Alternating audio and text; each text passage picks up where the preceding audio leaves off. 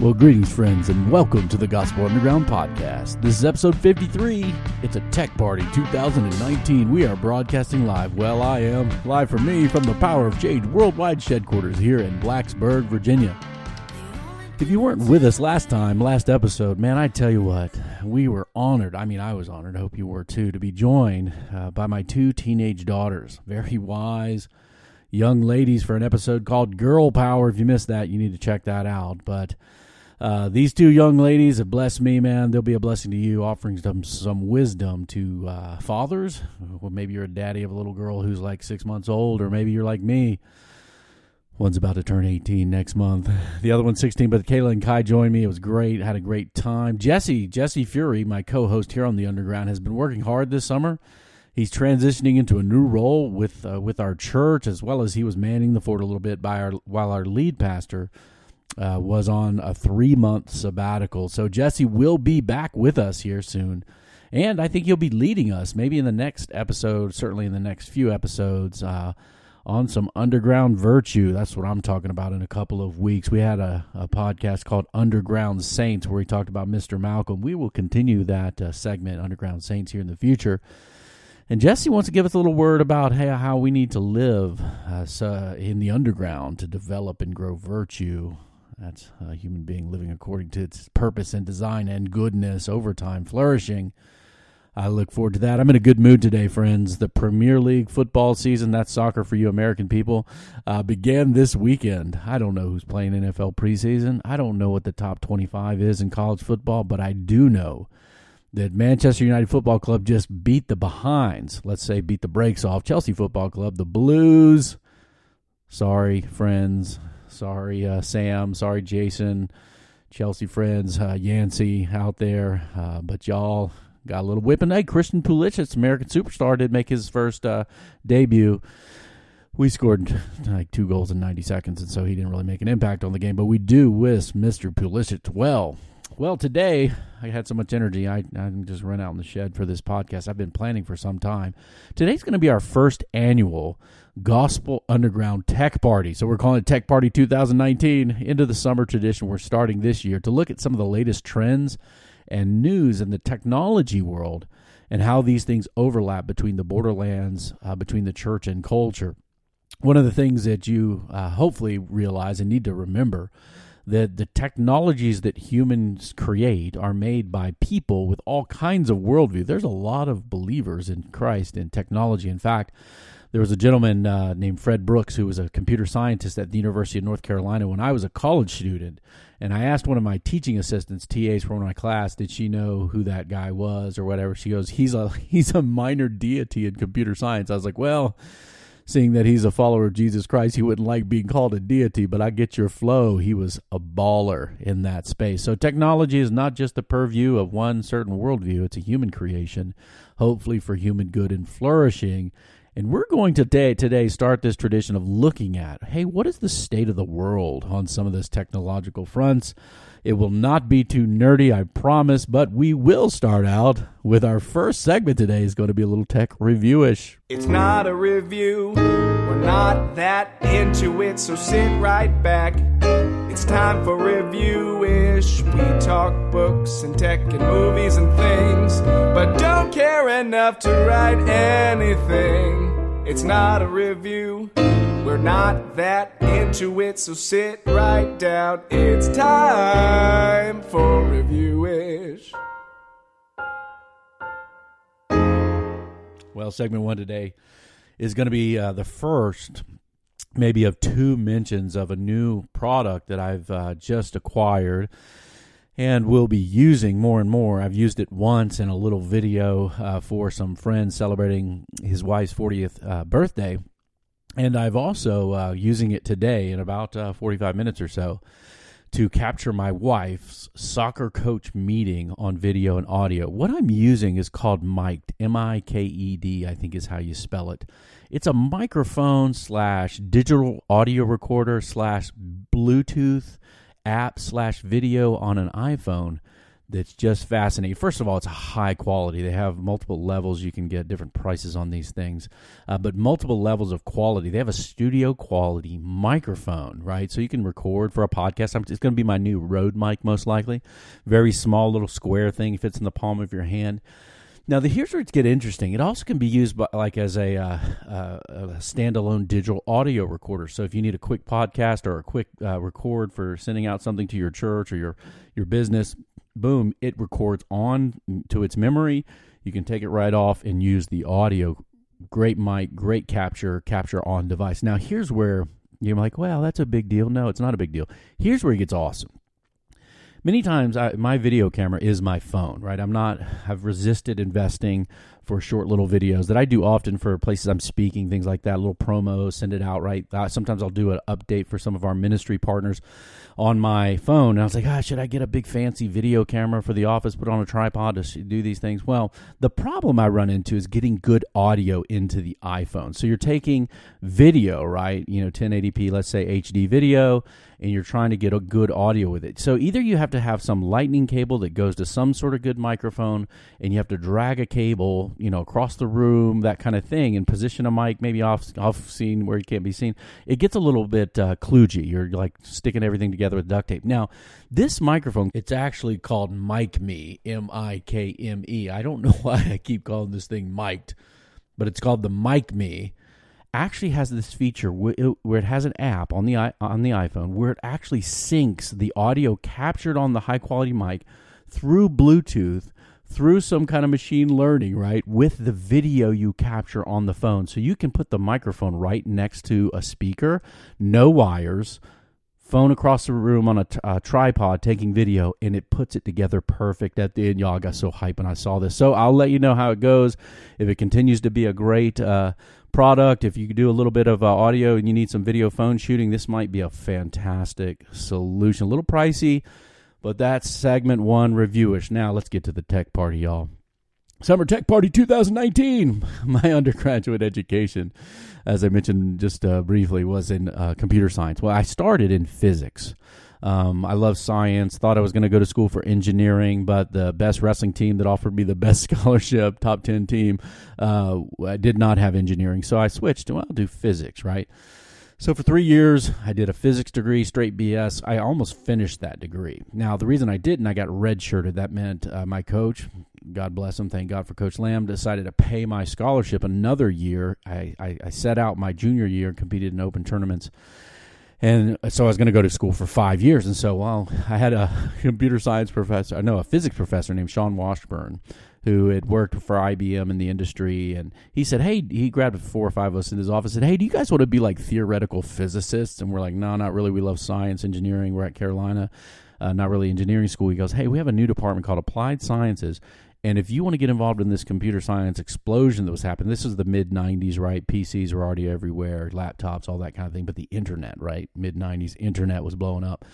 He said, you should switch to this applied computer science degree so you'll be employable. He was kidding, obviously, but he knew we didn't want to be physicists. Not that we weren't doing well in his class. We were doing fairly well. But 4 of us switched over. And so I've been an industry watcher ever since, right? Follow technology my entire ministry career, even though some people close in my family say I was wasting my education by being a missionary or whatever, minister. Technology has gone with me since that day. In fact, I even use some programming skills to design some, different software and implementing information technology systems to run my ministry called Power of Change. It's been great, right? Most recently learning how to do various audio and microphone stuff, recording the Gospel Underground. But hey, this is our first annual tech party. So to begin it, I want to begin with a funny tweet storm by a guy named Professor Paul Musgrave, professor of political science at University of Massachusetts Amherst. This is a tweet thread from July 29th of this year. And he says this: Person 1, welcome home. Did you have a good day looking at screens at work? Person 2, yes, my screens were good. How were your screens? Well, they were less good, so I'd like to watch something on the big screen in our house tonight. Person 1 again, okay, well, I might use my small screen while we watch. And he goes on to talk about 21st century debates that are really translating on what's happening. Here's what the culture wars are. Are you putting the right things on your screens? Education. Do poor children have enough screens or too many? Higher education. Should we turn universities into screens? Politics. Did the Russians put things on your screens? The generation gap. Young people play games on screens instead of watching NCIS on their screens. Sex. You can only find someone to love using this app on your screen. The economy. Did the companies put the things on the screens? Do they have too much power? Trade. We design the screens that they make. Cryptography. Can the government see what's on your screen? Privacy. Can you stop other people from seeing your screen? Finance. Here are some lines, hopefully not in red, on a screen. Computer science. Before screens, we also used paper, punch cards even, and science fiction is, here's a dystopia, right? The opposite of utopia. Here's a dystopia where the screens run us. Thank you, Professor from University of Massachusetts Amherst, Professor Musgrave. Now, it's a little bit lighthearted, funny, but it hits a little bit too close to home, does it not? Technology. I don't want this to be a buzzkill technology party 2019. After all, it is a party. But I do want to say technology demands our attention. Why? Because it takes all of our attention these days, right? And it demands some ethical concern, and certainly what we do with our technology, and more importantly, what our technology is doing to us. And so today I want to just cover in the Tech Party some concerns that we might have today in 2019, highlighting some trends, developments in software technology, a combination of software, hardware. And then I want to, after those concerns, look at two opposite dangers that I think are going to be in the forefront for us, and then give us some closing thoughts on our approach to technology as we close out the end of 2019 into 2020. All right, peace. Here we go. My first concern has to do with the potential for really fake news. Now, I know the president and the media, they fight. I'm not getting into that fight.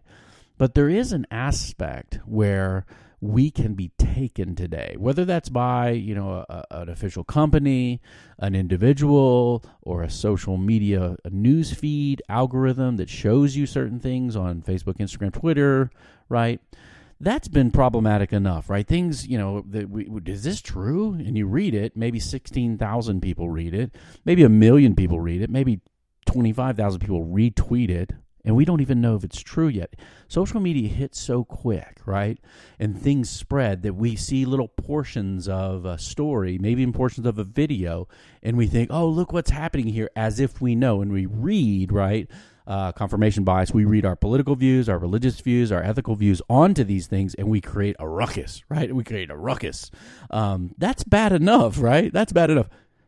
There's potential for even worse. Let me tell you about this. This is crazy. Last month, Microsoft demoed this hologram translation technology, where basically in virtual reality, you can create a hologram on stage that looks like me or looks like you, and it will talk and it will speak like you. That's crazy, right?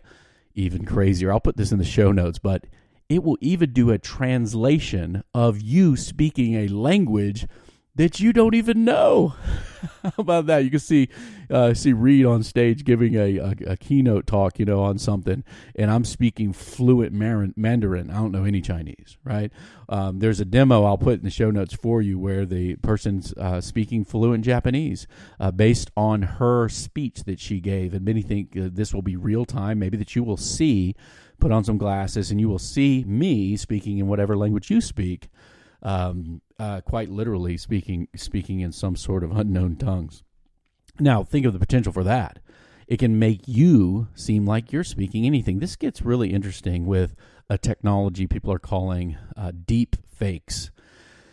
Deep fakes. Well, you can now mask someone's video, of course, with their face. And if you have enough footage and enough images of someone, say like President Trump, President Obama, President Bush, or, Jay-Z, whoever it might be, you can actually make people in videos say things, combining, artificial intelligence that looks at and basically listens to footage of a person. If you have enough audio on a person, you can literally make someone say anything. If you want to do something funny, Key and Peele, the comedians, did a Barack Obama video. Looks just like Barack Obama, sounds just like Barack Obama saying stuff. It's a little bit crazy. But can you imagine, right, how we abuse real news clips to give them false context and fake realities to start off a firestorm? But if you could make someone, maybe your political enemy, maybe someone you want to slander, maybe someone you want to destroy because you think they're bad, you can make them say anything. And how long? Now, again, we will find ways to watermark these things, to fingerprint them. These are technological terms where we can see, right, that this was not really that person. But say it takes a few hours, even if maybe a half an hour. How much social media can be flowing in that moment? Now, this is crazy, right? Because we know in places in the world, people act on this stuff. There's a huge problem in India with WhatsApp, with people putting false things on there, and actually people acting on that in all kinds of different ways. And certainly in our own country, people acting on certain things people said. And what if they didn't say it? That's a problem, concern, potential for faker news. We also have a growing ignorance. Second concern I have in 2019. We have a growing ignorance of how data is used. Like, many people don't know, when you just do something as simple as check your Gmail and then you hop over and do a search, you don't realize there's a company following you and accruing information about everything you do. And people are shocked. They're like, oh, I was in Amazon shopping for a whiteboard, and all of a sudden in my Instagram feed there was ads for whiteboards. And of course, it's shocking, but they're following you. They know that, right? It's a great partnership between places that sell stuff and places that run ads to know what you do. Now, a lot of people don't know if you log in to Gmail, you're logging into Google, and they basically can track you from that place further. Or if you use these features like log in with Google or log in with Facebook to another website, you basically put yourself then in a kind of tracking system automatically. And I was shocked that all these people were making themselves look old with this application, right? Hey, look, this is funny. This is Reed with an old man's face. You didn't see that from me because I didn't do it, because I knew they were going to take my facial map and probably train some software robot to look at faces better. That's probably what that's about. And who knows what's going to be used with our face recognition software down the line. We'll get to some concerns about that in a minute. But we need to be wise on what information we give to people and why. Now, I'm not just being paranoid, but there might be reason that you don't want someone to know everything, certainly what your face looks like, and be able to identify you from 35,000 feet. And if you're an important person in the world, all kind of things can be done with that. Well, two concerns: potential for faker news, growing ignorance amongst ourselves of how data is actually used. This is a little bit more sci-fi, but loss of our humanity, okay? Loss of our humanism. For instance, there are advocates for transhumanism like Elon Musk, founder of PayPal, founder of Tesla Motors, SpaceX, I believe, and several other things. The Boring Company, not like put you to sleep boring, but drill holes in the ground, which is a fascinating guy, right? Modern day Tony Stark, Elon Musk. He thinks to keep up with the artificial intelligence, we're going to have to stick computers in our brains and merge with technology, that kind of thing, right? And biotechnology, technobiology, there's all sorts of things that could be concerning coming to what it even means to be human.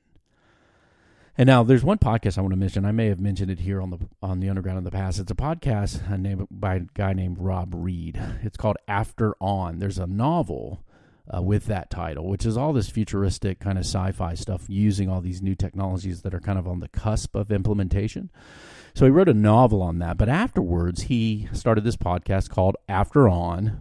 And if you want to get some real freaky sci-fi stuff, he interviews basically scientists and technologists and all sorts of philosophers and ethicists related to all these various technologies and what they might mean for human beings, or even our understandings of what it means to be human. One of the ones that was fascinating to me was some of the pioneers and maybe chief textbook writers for artificial intelligence. I don't have the one guy's name in front of me right now, but saying that, hey, these kind of machines that are just basically rule-based machine learning, you hear that term machine learning, it's basically training an algorithm by looking at lots of different data sets. You give it 5 million pictures of a cat, eventually it gets pretty good at picking out a cat. Now, it's not alive, this software. It's not going, ooh, I like kitties, right? It's not doing that. It's just recognizing cat patterns really well. But these things many times operate by rules that have certain basic, hey, I always want to survive. I always want to improve. You might recognize this scenario, which you might call the Ultron scenario, right? Ultron, created by Tony Stark in the Avengers franchise. Always keep people safe. How do you keep the world safe? Well, you get rid of these people that blow up everything. And so in benevolent purposes, artificial intelligence may be turning on human beings. Now, it's a little weird. People don't like to talk about that. People like to make movies about it, Terminators and stuff like that. But we do need to think through what it means to be a human being, what it means to use tools, including software, hardware, technology, and how do we use those for the betterment of human suffering and for human flourishing without eradicating our own humanity. One of the things about technologies that interests me is that technology is not morally neutral. People love to say it's just a tool, it's morally neutral. Well, things like artificial intelligence or rule-based machine learning will have to have ethical principles woven in, right? Whether it's Asimov's robot laws, don't kill people, that kind of thing, or other ethical frameworks. We need to ask whose ethics or whose morality, as it were, is going to be woven into intelligent systems who have to make decisions, like decisions about life and death, right? You have to value certain things. This is one of the interesting things on the frontiers of driverless cars, right? Or trucks. You got autonomous vehicles, right? That could, the technology is already there. If you, way back a couple years ago, we had an interview with Wireless Mike Bureau, a technologist here at Virginia Tech, talking about the technology for autonomous vehicles is pretty much done. We're working out how to implement it. It's problematic. So, like, for instance, this is an ethical issue, right? I'm going to run over this small humanoid person on a sidewalk, or I'm going to drive my wireless or my autonomous vehicle over a bridge into a lake and maybe kill the driver. Well, what choice does the AI make, right? Or do I hit a school bus of children, or do I protect my wealthy benefactor car rider person? These are ethical things. Whose morality? Technology is not amoral. Thinking machines, artificial intelligence, is not amoral. It's not immoral either, but the question we have to ask is whose morality? So these are a few things in 2019. The potential for faker news, right, with translation holograms and falsification deepfake videos, growing ignorance in the population, right, how data is used and the giving up of our data everywhere, loss of our humanity, and then thinking about the morality that we might put into intelligent systems. Very important concerns in 2019. But what I want to highlight today in our last few minutes most is that there's two opposite dangers, I think, at work with the types of technologies that we are using more and more today in society. And the two opposite dangers, call them opposite because they really are. You don't think that technology could be insidiously pushing us to both extremes, what it actually is. The first one is the danger of freedom, okay? The danger of freedom. And the second one is the dangers of totalitarianism, all right? What do I mean by this? Reed, I'm an American. What are you talking about? Freedom is dangerous. Well, guess what, guys? My view of the world says that human beings are sinful, right? And that there are certain technologies that enable sinfulness to be rapidly dispersed throughout lots of brains and minds through, social media, places like Twitter where the heat goes up quick, right?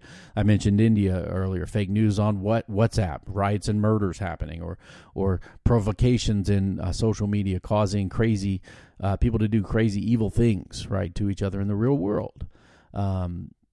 Unlimited freedom, do whatever I want, right? I say whatever I want. This is something that's a problem in what I call the chaos of internet culture, where we're just in our little computers or on our little phones, man, saying whatever we want, wherever we want. Whereas in the old days, if you said certain things in like the town square, someone would say, hey, you would have shut your mouth, right? And you just wouldn't put it out there the way we do. And so our freedom, right, has great potential if we don't use our freedom for good, right? The Bible says don't use your freedom as a license for evil. we can do all sorts of harm with acting super free on the internet. And there's other problems with our freedom. You know, hey, I'm going to do whatever I want with technology. Mark Sayers, he's out of Australia. He's got a podcast called This Cultural Moment. Some friends of mine, actually I'll see this week in Oklahoma City coming up, put me onto these guys. Mark Sayers, I do have a book by his called Facing Leviathan. There's Disappearing Church. I need to read that one. He's got Reappearing Church coming out soon. But he's got this podcast. And in July, I think last month or so, he had an episode where he talked about technology. Now, he was a little bit more pessimistic maybe than I am, but he had some really good points about how the freedoms we have with how to use technology in the way I want will actually do something to us. And one of the concerns he said was that it steals our focus and our attention. We all know these companies want you to keep your eyes on their screen, on their app, on their ads. And so they're designed, right, to keep you engaged with it. Video games are like that, having levels that you get to and have this great triumphant feeling and want to keep going. Then the next level is really hard. Then you got to buy all this stuff to stay in it. They really make you addicted. Well, the problem is when you hop back and forth, right? You hop back and forth in and out of various things in technology. You lose what Cal Newport calls the ability to do deep thinking or deep work. In other words, we shallow out when our focus and attention is so bounced around like a rock skipping right on a lake. This idea that we need to even discipline our own choices related to technology. Some use the word Sabbath. We'll talk about this in a moment. I think the term fasting is probably best for technology, but we'll get to that in a moment. But there's a danger with unbridled freedom to shallow our own minds, our own ability to think, our own abilities to focus. And it's our freedoms that'll take us off the deep ends. Well, on the other extreme, the opposite edge of that is totalitarianism. Now, depending where you're coming from politically, you either fear the corporate man or you fear the man. I call the government the man because they have tanks. They have missiles. They have guns, right? They can put you in jail. Facebook, at least right now, isn't launching a drone strike on my house for anything. They're probably listening in, though, for sure, to this podcast. But the danger of totalitarianism is to have the amount of information that companies have on us, right? Literally, right? If you don't monitor your privacy settings on your phone, your location tracking of various apps, everywhere you go, everything you spend, everything you do, right, can be known by somebody. Now, think about it for a second. There are different visions for government in the world. Now, there's an argument that China is going to rapidly advance in artificial technology because they're going to be able to accrue large data sets for machine learning rapidly. Why? Because they don't care about privacy, right? They're not worried about somebody supervising people. That's what they do, right? The centralized authority of the Chinese governmental system, which is kind of a modified central planning with capitalism kind of blended in now. There is a danger in this, right? Now, think about it. You can walk up to certain airports in the world today, look at a screen, it looks at your face, and you check into your flight. Isn't that cool? It's cool until you realize they know exactly what I look like, and these cameras have high resolutions. Now, fascinating. You need to Google this. Google Hong Kong protesters using lasers to thwart facial recognition. There's like this crazy scene, right, in these recent protests that's going on between the authorities and those who want more kind of a free system in Hong Kong, of these laser beams being shot forward, and covering maybe people's faces. Why? Because if a camera gets a good look at a protesting crowd, it could pick you out, man, and they will come for you, right? They will come. We in America, we're not used to thinking, hey, somebody might knock on the door someday. Those who lived through totalitarian regimes, right, in history, where people were tracked, people disappeared, right? The capabilities of the totalitarian state of the future is frightening. It's frightening, friends. Get your lasers out, cover your face, hide your wives, hide your kids, because they might be snatching people up out there. Now, I'm not being paranoid. I'm actually pretty positive on technology. A few closing thoughts. I wanted to keep this brief because it is a party. Tech Party 2019, closing thoughts. We should not and particularly if you're a follower of Jesus out there listening to this, you don't want to drift into what's called Ludditism or being a Luddite. Now, Ludditism goes back to some of the technologically breakthroughs, kind of a legend coming out of England of people who busted up, weaving tools that were taking people's jobs. And now today, the word Luddite simply refers to someone who is anti-technology. I think there has to be a path through the wilderness where we can embrace the good of technology and reject the bad. Isn't that idealistic of me to say that? That's brilliant. That is well thought, Reed. Resist the bad, use the good. Well, that's easy. No, it's not easy. But Ludditism, or an anti-technological stance, or trying to completely not use technology, either as a community, as an individual, is very difficult if you think about it today. Electricity grids, food growing systems, food delivery systems, sanitation, communication. It's very hard if you were to think of removing technological changes from the world because there's so many things, at least in our society, that are tied into technological realities that we don't even think about, right? We just go in our house and flush the toilet, turn on the light switch, and we don't realize how downstream we are of so many scientific and technological realities that were hard won in the past, right? So we're not looking to be anti-tech, but we do need to be wisdom-filled people who are wary, right, of technological things, but not fearful of them. I recently had a conversation with my wife, Casey, who it's really helped wake me up. I try my best to do a good job with my crew and teaching them about best practices related to technology. But just this week, my wife was shopping online, found a website. She said, wow, these shoes are cheap here, entered in some stuff, and then all of a sudden our credit card said, this is a fraudulent site, so we're canceling all our credit cards, all that. Or I was telling my wife about my own practices with technological projects so that I don't give up my information all the time. And she really didn't have any idea that some of this was going on. And so there are many of us that I think we do need to wake up a little bit to what is being done to us and what we are being used for. When, like Tim Cook, the current CEO of Apple Incorporated, says that, hey, we sell products, you are not the product. Well, because he's poking at competitors, maybe like Google, who we are the product, right? What we do on Google Maps, what we do on the internet is then sold to advertisers so that they can more effectively, sell us stuff we want. There's not an all negative thing about that. Many times I find ads on Instagram. You probably do too. You may wonder, hey, why do I just love the type of stuff in my Instagram ads and want to buy it? Because they know you.